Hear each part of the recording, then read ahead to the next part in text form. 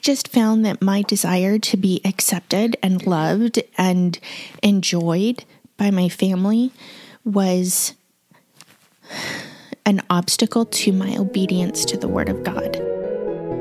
Welcome to Former Adventist Podcast. Grab a cup of coffee and join Colleen Tinker and Nikki Stevenson as they discuss their life after Adventism. Welcome to Former Adventist Podcast. I'm Colleen Tinker. And I'm Nikki Stevenson. Today, Nikki, here we are doing our second podcast in our series, The Life After Adventism.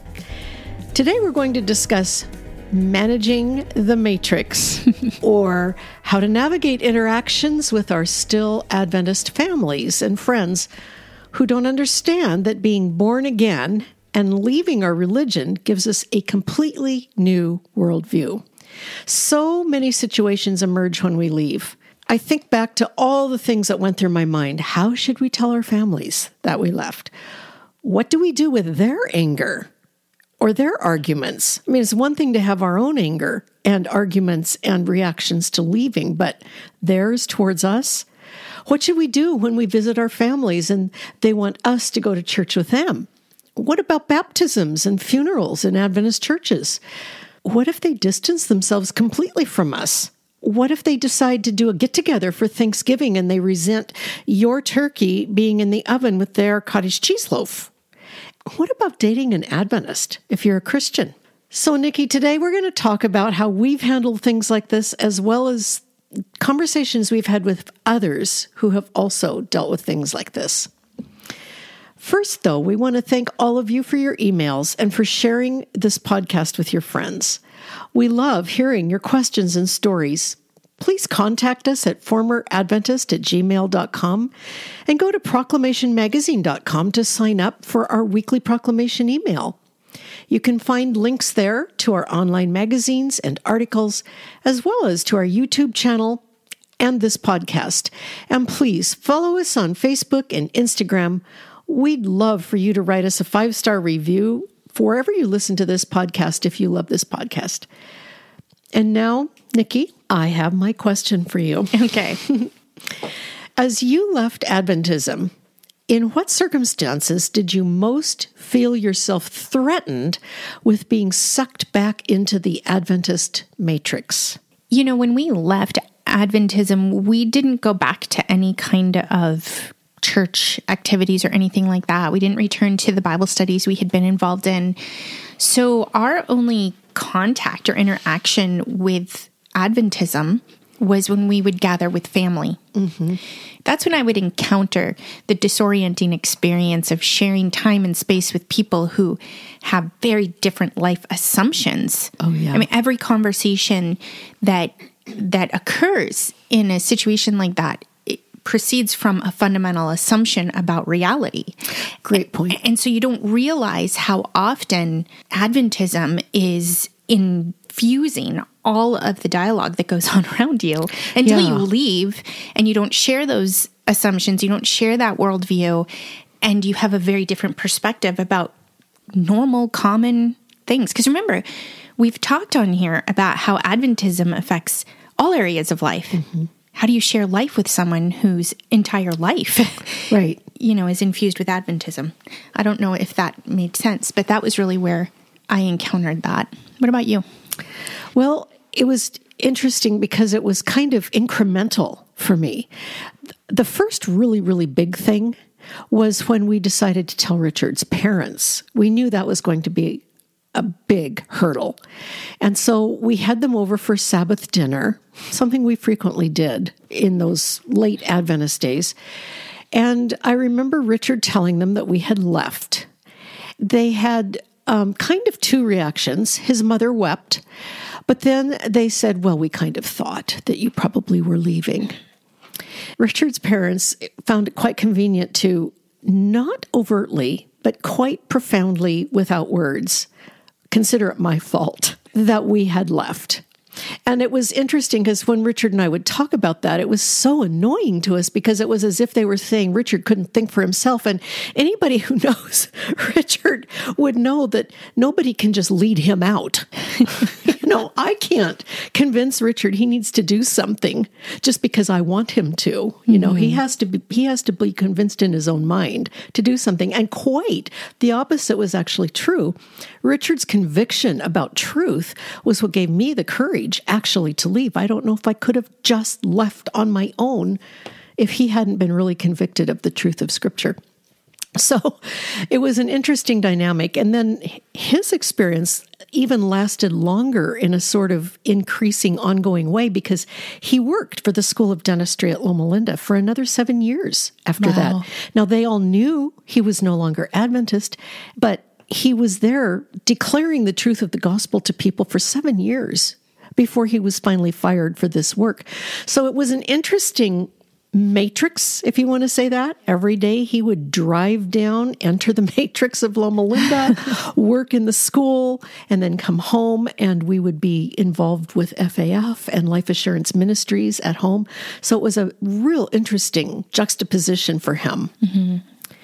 There were a lot of times when I had to ask myself as we were working on Proclamation Magazine or preparing for FAF Bible studies, why are we really doing this? If these Adventists are sincere and they believe what they believe and they trust the Bible and they love Jesus, why are we doing this? And then I would have to remember, Adventism doesn't teach the same gospel.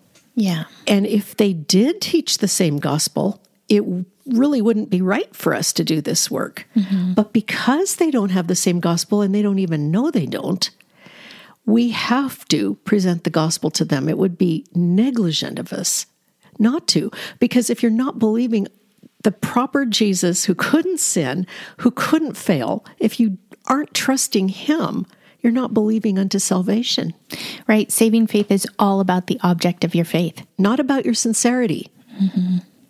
It's interesting that you bring up that you were blamed for the exit.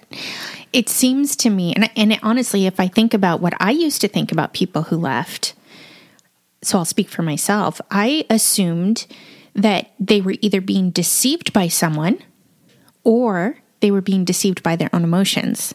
So they left because they were angry or someone hurt them or they just didn't want to deal with keeping the law, mm-hmm. Or someone deceived them. It's interesting. Never occurred to me that anyone would leave because of doctrine. That didn't make sense until I read Galatians, and that changed everything. Yeah. Well, and it's interesting to me that even today, within Adventism, Adventists have conducted a number of surveys over the years about people who have left. Mm-hmm. And to be quite honest, most people who leave Adventism do not leave to go into Christianity and an active life in a Christian church. Most just kind of go into nothingness and float. Yeah, well, I will say that I have participated in some of those surveys. And you can create surveys to communicate specific information, the way that you ask questions, if it's multiple choice, the options that you give. So you're having to choose what's the closest to the truth. And it was a very skewed survey that I took. Yeah. And I know several other formers who took it because it was shared in some of the groups on Facebook. And the results that came out of that didn't reflect a lot of the reasons that we left. That's right. I participated too. They never even allowed me to say that we left because of doctrine. No. Mm-mm. What I realize as I look back on it, it's very disorienting to leave Adventism, partly because you've figured out that everything you believed was a lie to some extent. The deception was so intense, but also because the people that you loved and cared for and that you interacted with and worked with, they might be very curious about why you left, but when you talk to them about the gospel, they don't actually want to track most of the time. A few may. In fact, I've often told people, you'll have about 6 months where you can explain to people why you left because they're all very curious. Mm-hmm. After about 6 months, people sort of drop off and stop talking. And it's hard to talk about the gospel. It's hard to talk about doctrinal things with them. It's hard to have to do that so early out. Yeah. When I think about my first 6 months out of Adventism, there were definite things that were different from Adventism that I could have sat and talked with them about. But all of the questions that get thrown at you, you're holding things loosely. You're like, well, I haven't really studied that yet. Or you're being honest about what you know and what you don't know. And it can be overwhelming. And you're looking into the eyes of these people you love so much, and you're seeing something reflected in their face that you've never encountered before. And that's disorienting. And so I agree, it is a short period of time, but it's also a short period of time with a lot of obstacles. Right. That is such a good point. So, Nikki, when you look back on the interactions with the quotes matrix of Adventism in terms of your family, how did you navigate that? Well, at first, very naively. I had attended several non-denominational women's retreats with some of my sisters and my stepmother, and we all loved being a part of that. And so, honestly, it didn't even occur to me that anybody would be upset that I would go from Adventism to a non-denominational or Baptist faith. That's interesting. I knew they'd be worried about the Sabbath. I knew that. But I was surprised by the reaction and the response. It was defensive. I guess I thought that if they really believed that I was going into apostasy, that they would have tried harder to prevent it. Instead, it was kind of like, you do you. Oh, interesting. I know I'm right. No one said those words, but that was the feeling.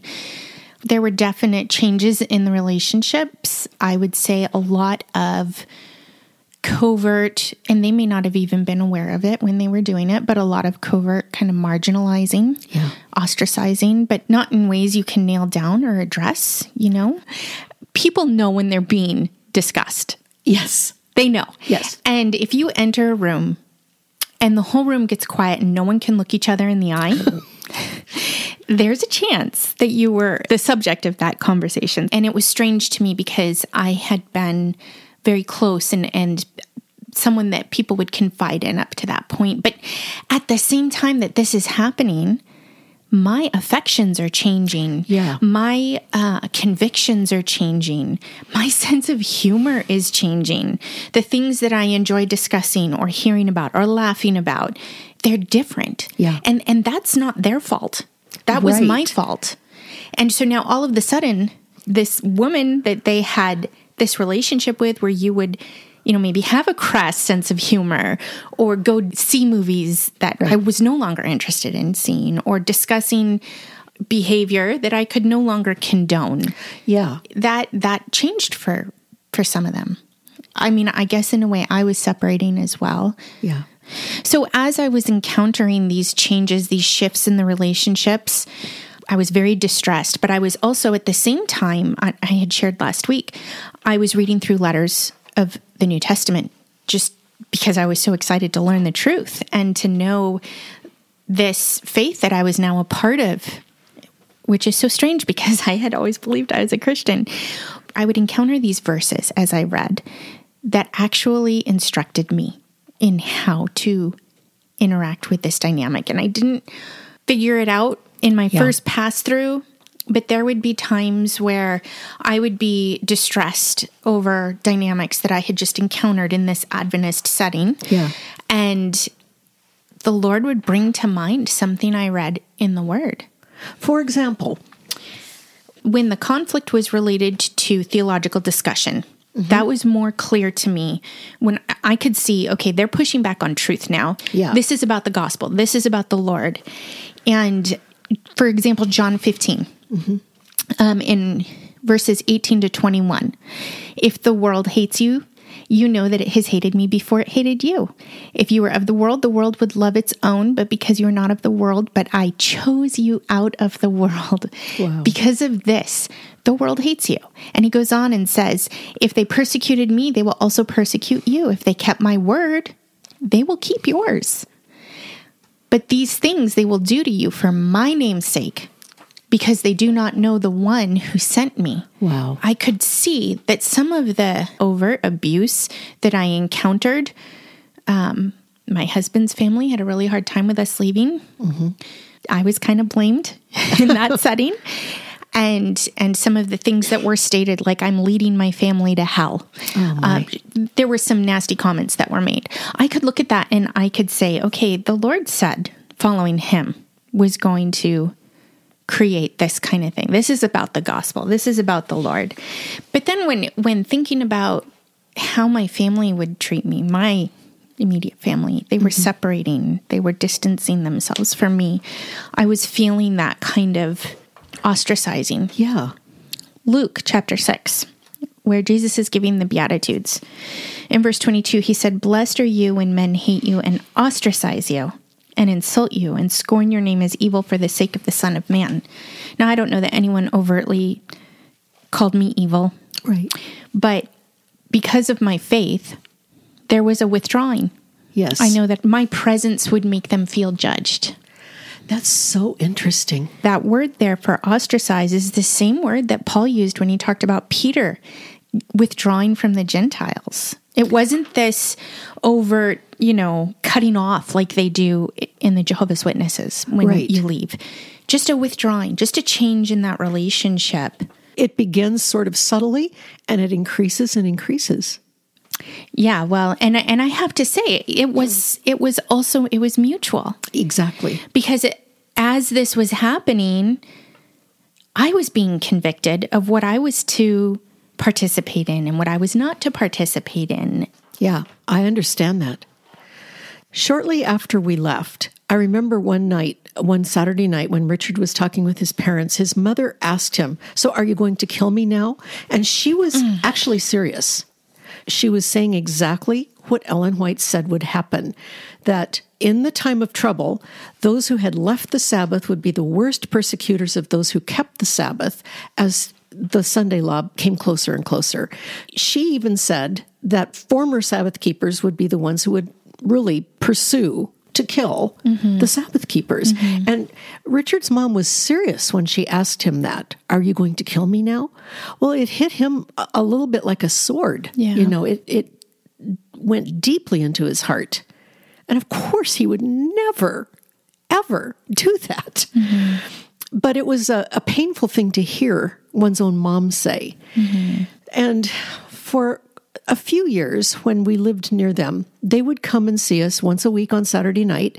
They stopped seeing us on the Sabbath hours because, we were now not safe. We were secular. We were no longer Adventist. So it would be breaking their idea of Sabbath to have conversations with us during the Sabbath hours because we couldn't have holy conversation with them anymore. It would break their Sabbath. So they began seeing us only after sundown on Sabbath. And for a while, they would come over to our house and we would sit in the evening and, chat. Inevitably, the talk would turn to religion and to theology and to doctrine. And even when we tried not to do that, they would bring it up. I remember that I would often be working in the kitchen because we were already doing Sunday lunches for FAF at the time this was going on. And so I'd be working at the sink and they'd be sitting at the peninsula in the kitchen chatting, and I'd be sometimes participating and sometimes just listening. And I remember realizing that my mother-in-law was becoming more and more hostile to the gospel when Richard would actually bring up biblical passages. And I realized that the more she would argue, the more resistant to Scripture she became, and the more she would actually begin to blaspheme the words of Scripture, accusing Richard of it just being his interpretation when he would read words straight out of the Bible and things like that.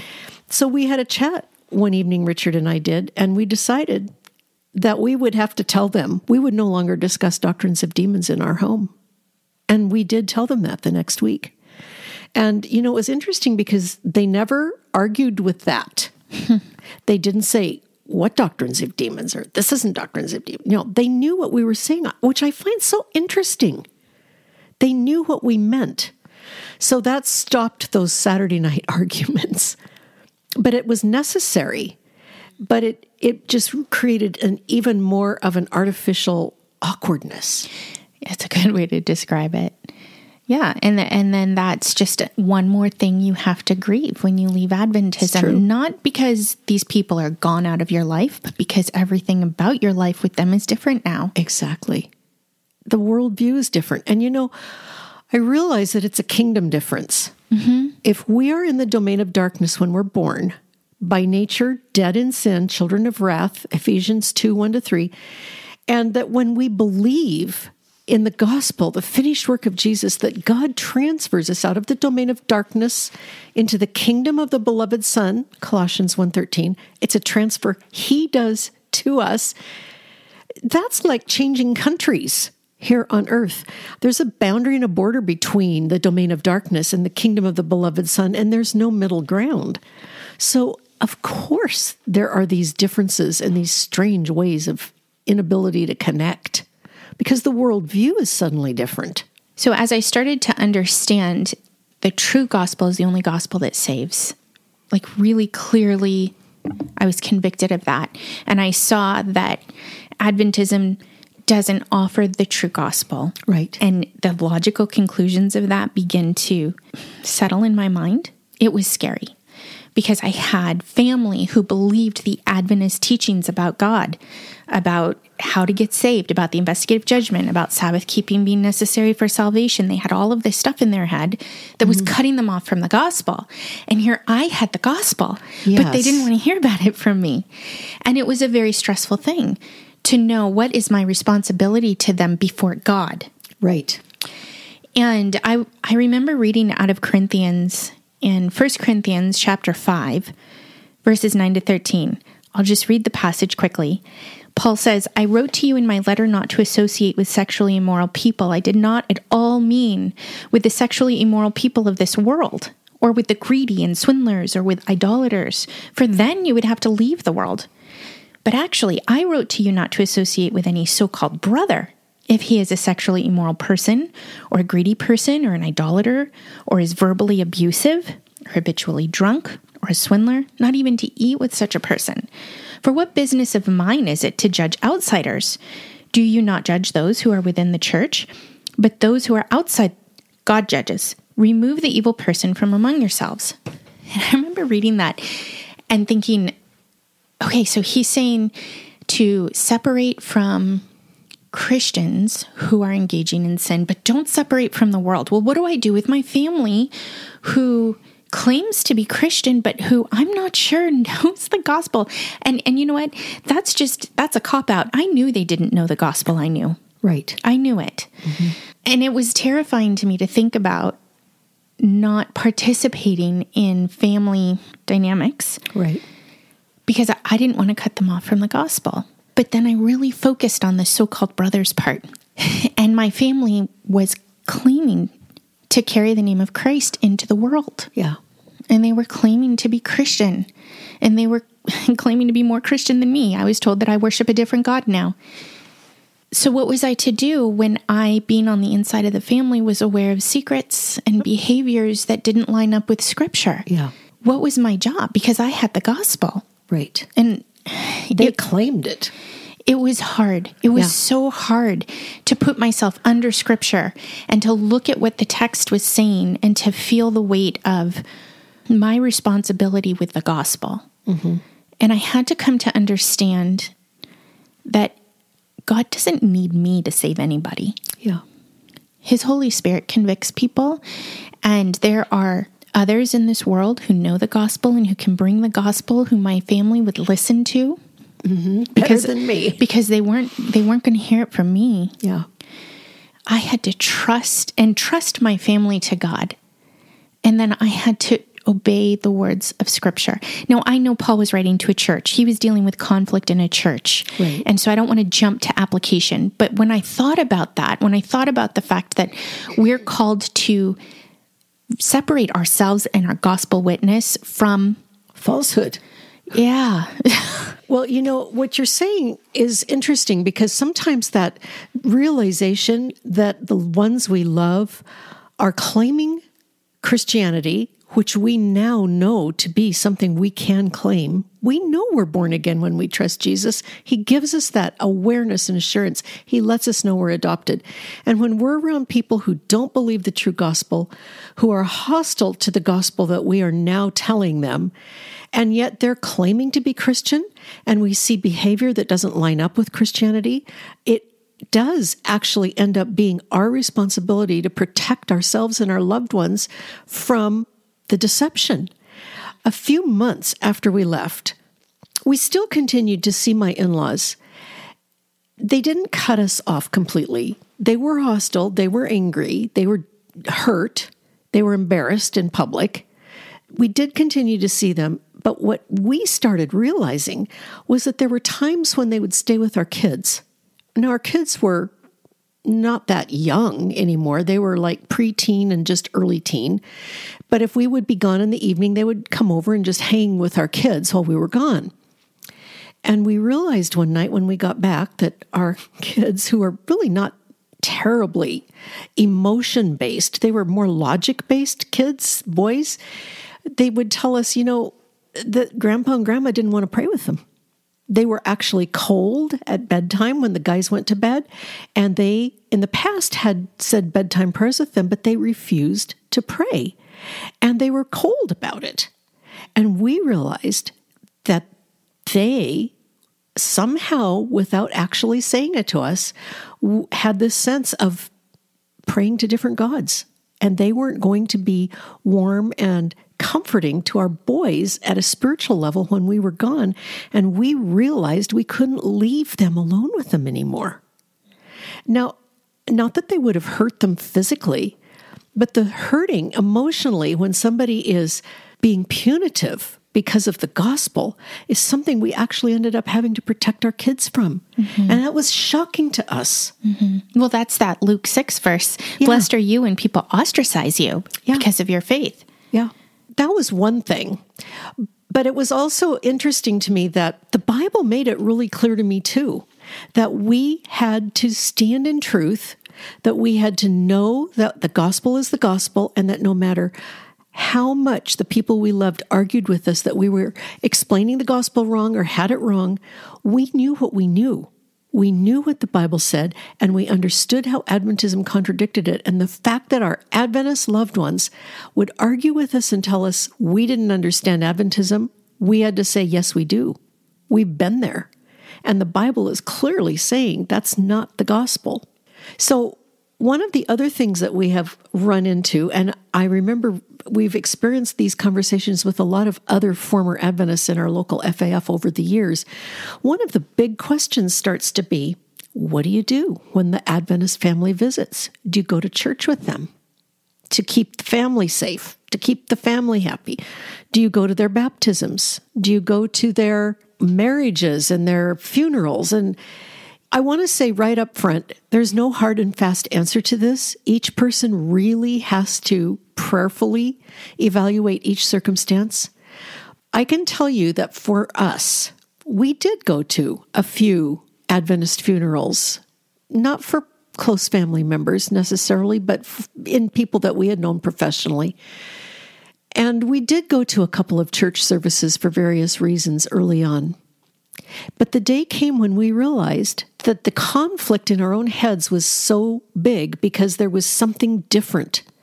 Having been born again and knowing what it was to worship with the body of Christ, where Christ is honored and the word is taught, and to go back into an Adventist setting, it was a shock to us to realize there was a palpable difference in the way the service was and the way it felt and the way it focused. It was not about the Lord. It was about something else. And we started realizing that we had to ask ourselves, would we be willing to go back and do temple services if we had been former Mormons, just to keep the family happy? Would we go back and do temple work?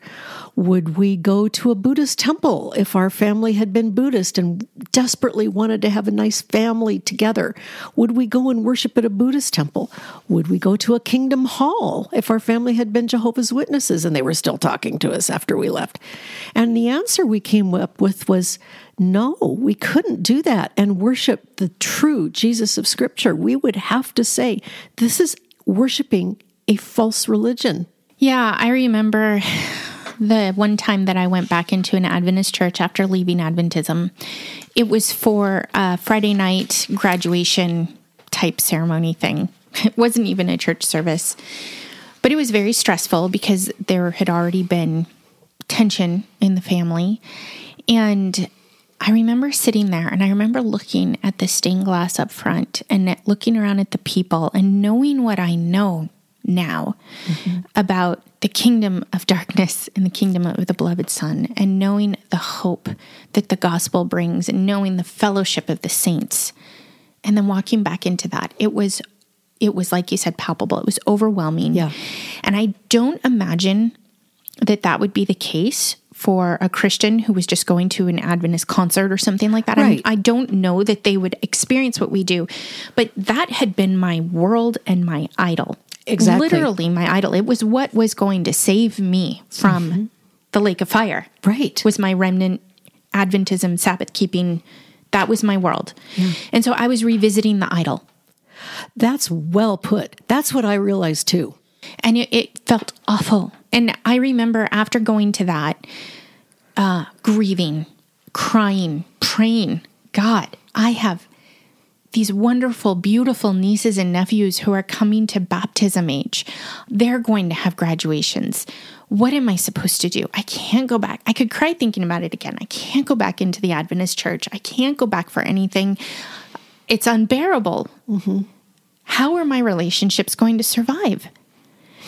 I didn't know what to do. Yeah. And then I'd read scripture and I would see all of these commands that may not seem difficult to other Christians, but they were so difficult for me to deal with. What fellowship does light have with darkness? The verse you read last week from 2 Corinthians, it was in chapter 6. Do not be bound together with unbelievers. What partnerships have righteousness and lawlessness? Or what fellowship has light with darkness? Or what harmony has Christ with Belial? Or what has a believer in common with an unbeliever? Boy, that was driven home. Yeah. What's in common anymore? It's all changed. Right. We are the temple of the living God now. And so we come out of the midst and we're separate from the idolatry. That's the command. Yes.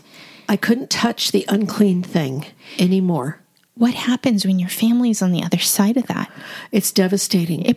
It really does affect relationships. And then there's the text. Jesus came to be a sword, to separate mother and daughter and father and son. And I'm not quoting it, but it's family. The gospel brings division. But he tells us in that 2 Corinthians passage in verse 18, I will be a father to you, and you shall be sons and daughters to me, says the Lord Almighty. So I had to take hold of the reality. If scripture is my authority, right, I don't get to look at the consequences of obeying it and choose not to obey. Right. That's no longer an option for me. I have to see what God asks of me, and I have to know that those consequences exist, but that he's taking care of me, that he's adopted me. Yeah. And I have to walk in obedience and trust him when everything falls apart. I need to trust him with the pieces and know that he came and he died for them too.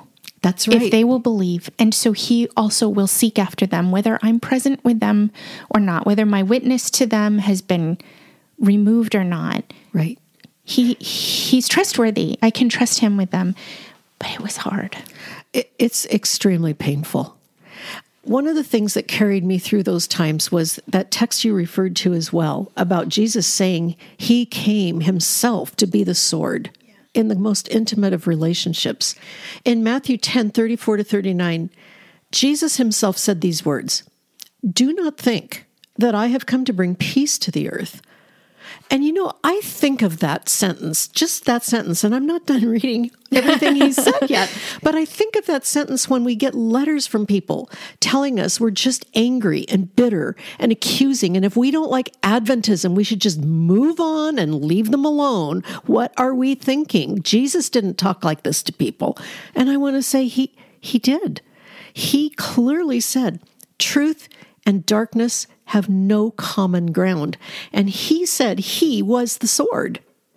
He goes on, I have not come to bring peace, but a sword. For I have come to set a man against his father, a daughter against her mother, and a daughter-in-law against her mother-in-law. And I'm thinking, I know that feeling. Mm-hmm. And a person's enemies will be those of his own household. Whoever loves father or mother more than me is not worthy of me. And whoever loves son or daughter more than me is not worthy of me. And whoever does not take his cross and follow me is not worthy of me. Whoever finds his life will lose it, and whoever loses his life for my sake will find it. I never understood what Jesus meant by these words like I did after leaving Adventism and realizing how many relationships my stand for Jesus interrupted. But the thing that has comforted me at the same time this verse has explained it to me is what he goes on to say in Matthew 12. I just think this is so amazing. He said, well, he was teaching in the temple, and someone came up to him and said, behold, your mother and your brothers, and they're asking to speak to you. But he replied to the man who told him, who is my mother and who are my brothers? And stretching out his hand toward his disciples, he said, here are my mother and my brothers, for whoever does the will of my Father in heaven is my brother and sister and mother. And I realized, Nikki, I remember when I started to understand that, Jesus himself redefined family. And he promised he would give us family and make us his own. When he himself becomes the sword that divides us from the people we have most loved, whose approval we have most craved, and Jesus comes between us, it's especially painful when it comes between us and people we admire that we never felt we quite pleased. And then Jesus comes into our lives, and that relationship seems to have even less chance of ever being what we hoped it would be. And like you said, Nikki, I had to start trusting him with the people in my life because I couldn't make the people I loved see the gospel. God is the one who knows how. And at the same time, he has declared that I'm his sister, I'm his mother, I'm his brother. And he gives us family in him. And here's the thing I had to learn to trust him with. He promised he would give us 100 times what we lost. But he never said he would give us back exactly the relationships that we lost. We have to trust him with our mothers, our brothers, our mothers-in-law, our children, our fathers, even our husbands and wives sometimes. And God himself gives us himself, and he gives us other people who are his, and we're not left orphans. And I've been really struck by Psalm 68, 5 and 6, where David wrote this about God. Father of the fatherless and protector of widows is God in his holy habitation. God settles the solitary in a home. He leads out the prisoners to prosperity, but the rebellious dwell in a parched land.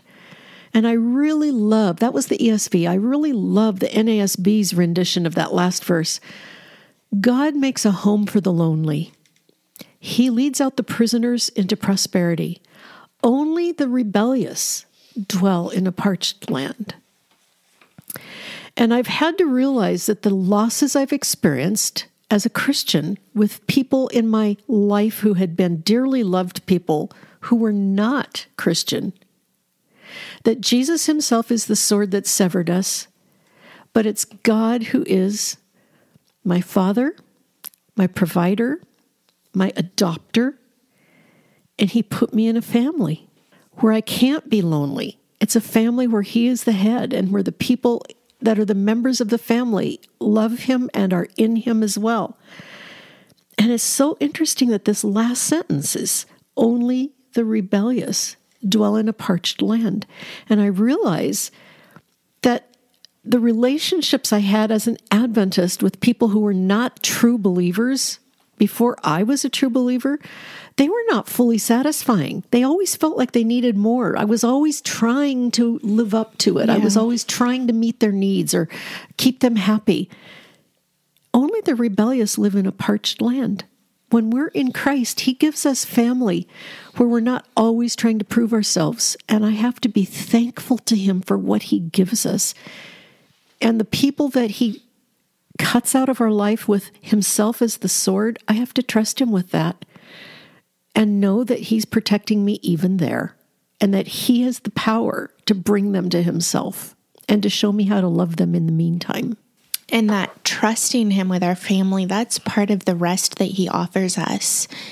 You know, one of the verses that I held on to was in Matthew, in chapter 11, verses 28 through 30. Jesus said, "Come to me, all who are weary and heavy laden, and I will give you rest. Take my yoke upon you and learn from me, for I am gentle and humble in heart, and you will find rest for your souls. For my yoke is easy and my burden is light." Well, you know, the consequences of following Jesus don't always feel light. They don't. Or easy. But he gives us rest. Yeah. And he takes care of us. And I count it my privilege as his adopted daughter of the Father to rest and trust him with my family. Yeah.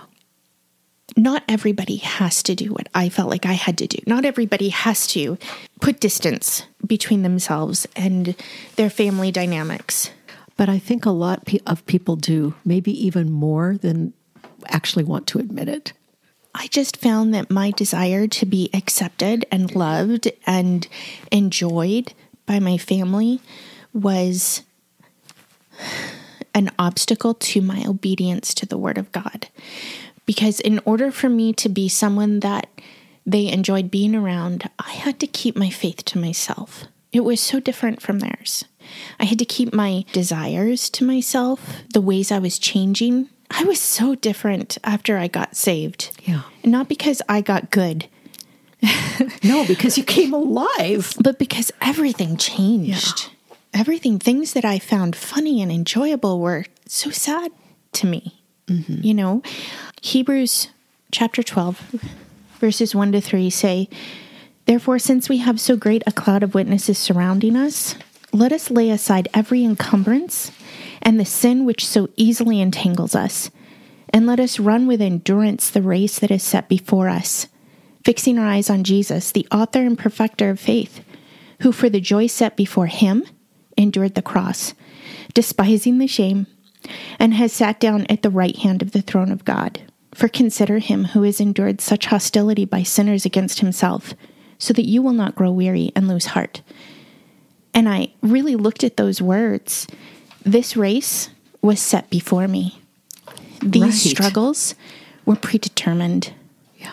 God was calling me to run this race and to toss off all of the temptations to compromise for the sake of my peace, my desires, right. To cast that off and to run that race with endurance. And it would be hard. Christ had a race set before him. Yeah. And it was the cross. Mm-hmm. And he despised the shame of it, but he continued toward that cross. And we share in his sufferings, and we share in his comfort.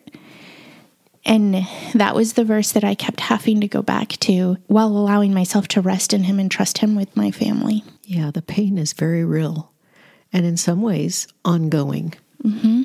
But the love of Jesus is really worth it all. One other argument that we hear, both from kind of fresh formers as well as from Adventists as we're leaving, is this argument of the weaker brother. Mm-hmm. So if we're having dinner with our Adventist friends or Adventist family, maybe it's up to us to observe the vegetarianism or not to have meat in our home when they visit, out of respect for the weaker brother. Or maybe we should agree to go to church with them just to show solidarity and love for them when they're visiting or when we visit them, and say, we can go to church just to show family loyalty, and it's not a big deal because the Sabbath is nothing to us, but we can do this to show loyalty because, after all, we don't want to offend the weaker brother. And it was really quite a shock to me when I started understanding that the context of the weaker brother, especially as Paul talks about it in 1 Corinthians 8 and in Romans 14, the weaker brother is, again, a brother, not someone who has not accepted the true gospel. Our fleshly brothers our fleshly friends may be very close to us and share our history, but if they have not trusted the true Jesus, they are not brothers in the biblical sense. They are unbelievers.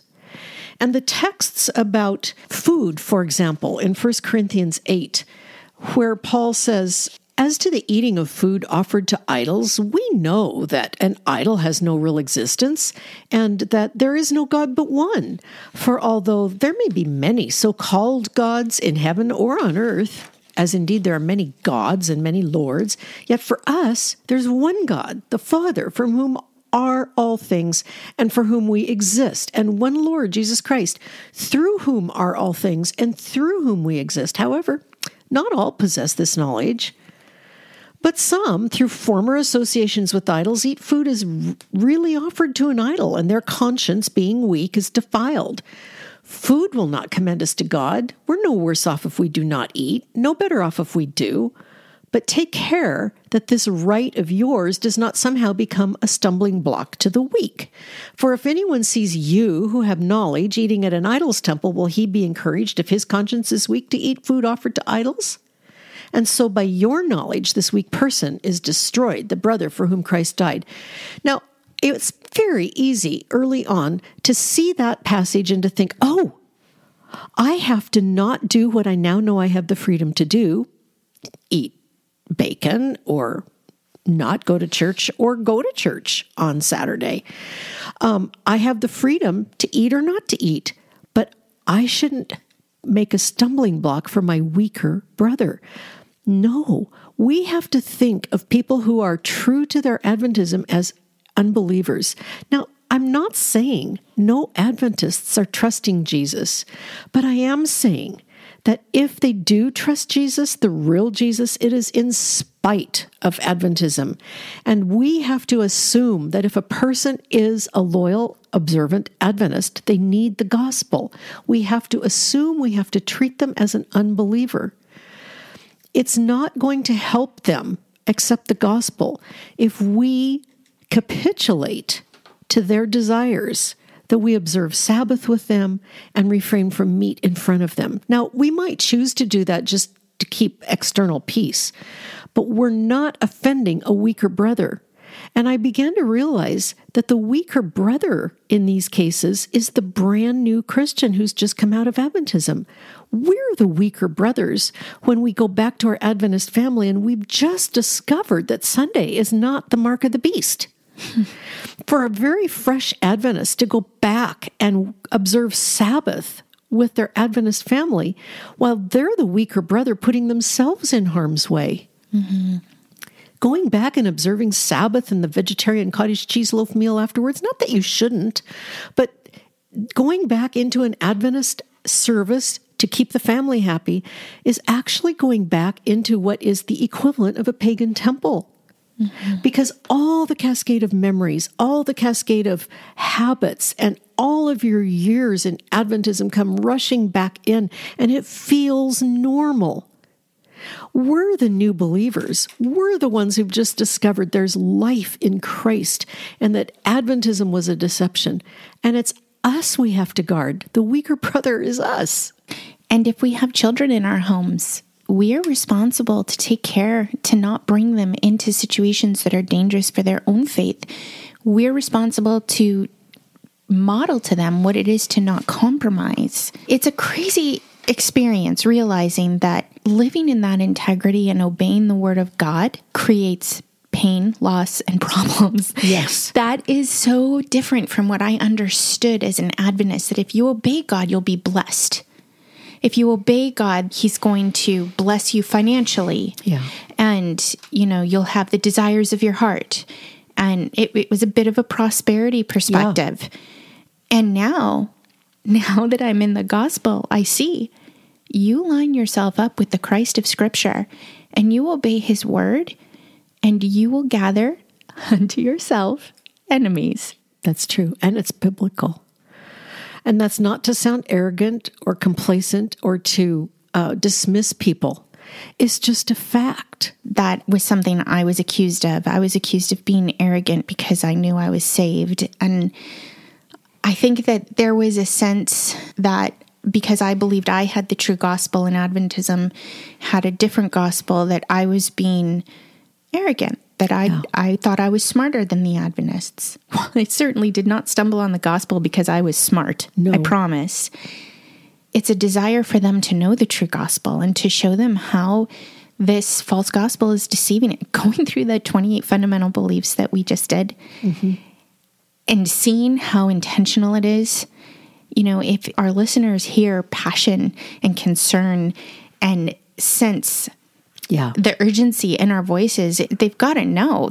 If you haven't listened to the series, go back and listen. But you've got to know it's because we love these people that we're saying aren't Christian or don't believe the true gospel. We love them, and we want them to know the truth. We don't want to cut them off from the gospel just because we don't want to offend anybody. Exactly. Those are dysfunctional family dynamics. That's not what we're trying to do here. We're trying to proclaim Christ.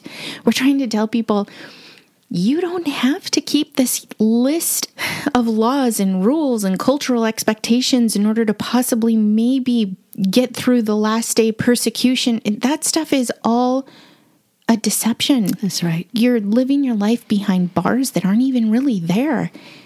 God's word says that Christ came to die so that you can be free and you can know that you're saved. That's not a hard message. That's good news. And we want them to hear it.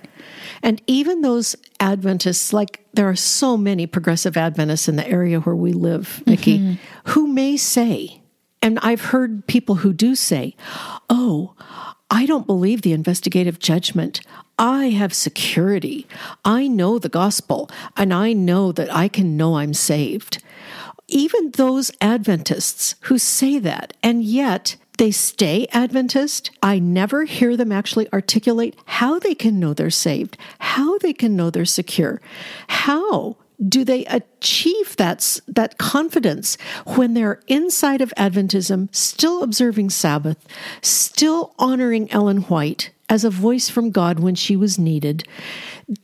When you have the worldview set up by Adventism, even if you personally say, I'm going to remove one of those fundamental beliefs from my system, you're still inside the system.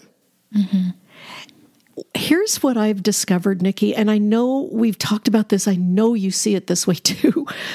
When you see the real Jesus, that he was not here as an example, but as a sacrifice and a substitute, that his blood was sufficient to atone for all the sin of the world, that his resurrection is the proof that his blood was sufficient for all of our sin. And when you know that you're born dead in sin, and it's not goodness you need, it's life. When you know that, you can't look back and keep a foot in a camp that is teaching a false gospel and endorse it, even if you've let one of those little pieces of doctrine go. No, that's entirely duplicitous. To have this amazing truth and to know God and to be charged with sharing that truth and sharing that God with the world, while at the same time supporting a system that is an obstacle to sharing that truth and revealing that God, that's mental illness. Yes, it is. You cannot do that. It's deception and it's sin.